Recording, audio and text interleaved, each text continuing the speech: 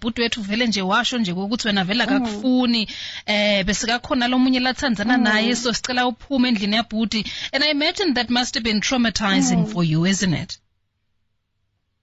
Extremely so. At the time I was only 24. Milton was 27. You know, life was looking up and great for us. I was excited about what lay ahead. I wasn't at all prepared for what happened, you know, let alone being accused of being a murderer. So, hey, it's sad. It's heart-wrenching because mostly the people who do this are women. It's mostly the mother-in-law and the sisters, you know. And you ask yourself, don't they think this may befall them?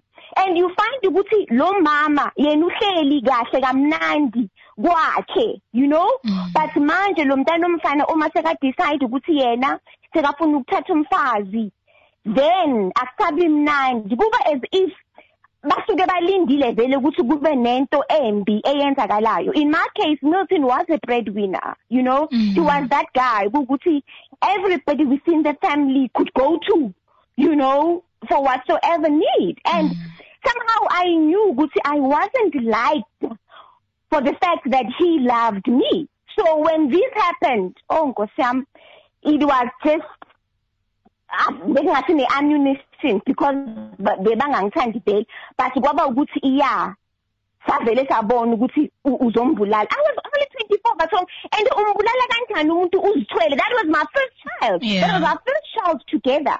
So how do you then plot to kill someone? Ukuthi nawe stage as sensitive kanje? And I thank God for my son. He'll be turning 15 in December. You know, I was told that he wasn't going to survive. The mother-in-law said to me, "Ubezobola in my womb," you know. But God being great, here we are, 15 years later. You know, it's unfortunate and sad. My son has never had a relationship with them. Still namanje, you know. So, So, and you know, as you speak, I can understand your pain because your story, I can relate to it somehow. I lost a husband too. So now Kulumanje, I know exactly what you're talking about. So what is your advice maybe to someone who is in your current situation right now? Someone doxoshiwe khaya but unathola tijumba takho seyathi ukuthi lendlo lohlala kuyo yathengwa ngibhuti. What is your advice to that person? Okay. Okokuqala each case must be dealt with on its own merits because bakhona ngithi vele labo mama or abo sis abayenzayo lento ukuthi bathenga abantu. There's a case I saw recently in the news where this woman was sentenced, and it's kukhona lokho asideny, but not everyone must be painted with the same brush. Akusi wonke umuntu oshonelwa umlingani wakhe okumele aphendwe manje ukuthi umpulele, uyabona.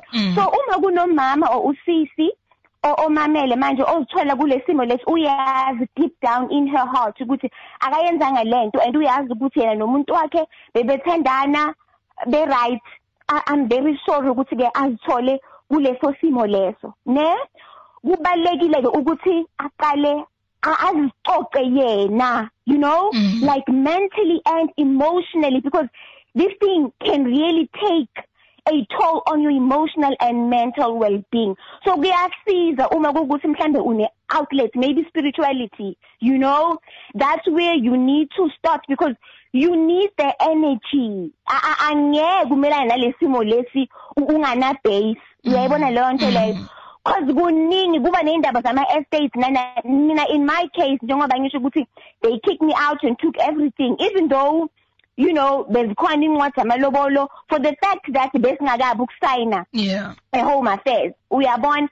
So that gave them a leg to stand on. So ngazama ukuthi ngiyilwe lempi through ama lawyers, but it's 15 years, the estate has still not been finalized because it's more complicated than kunezinto. Now lama lawyer wakhona bukhona lawa unscrupulous, you will bleed financially but babe bangakusiza, uyabona.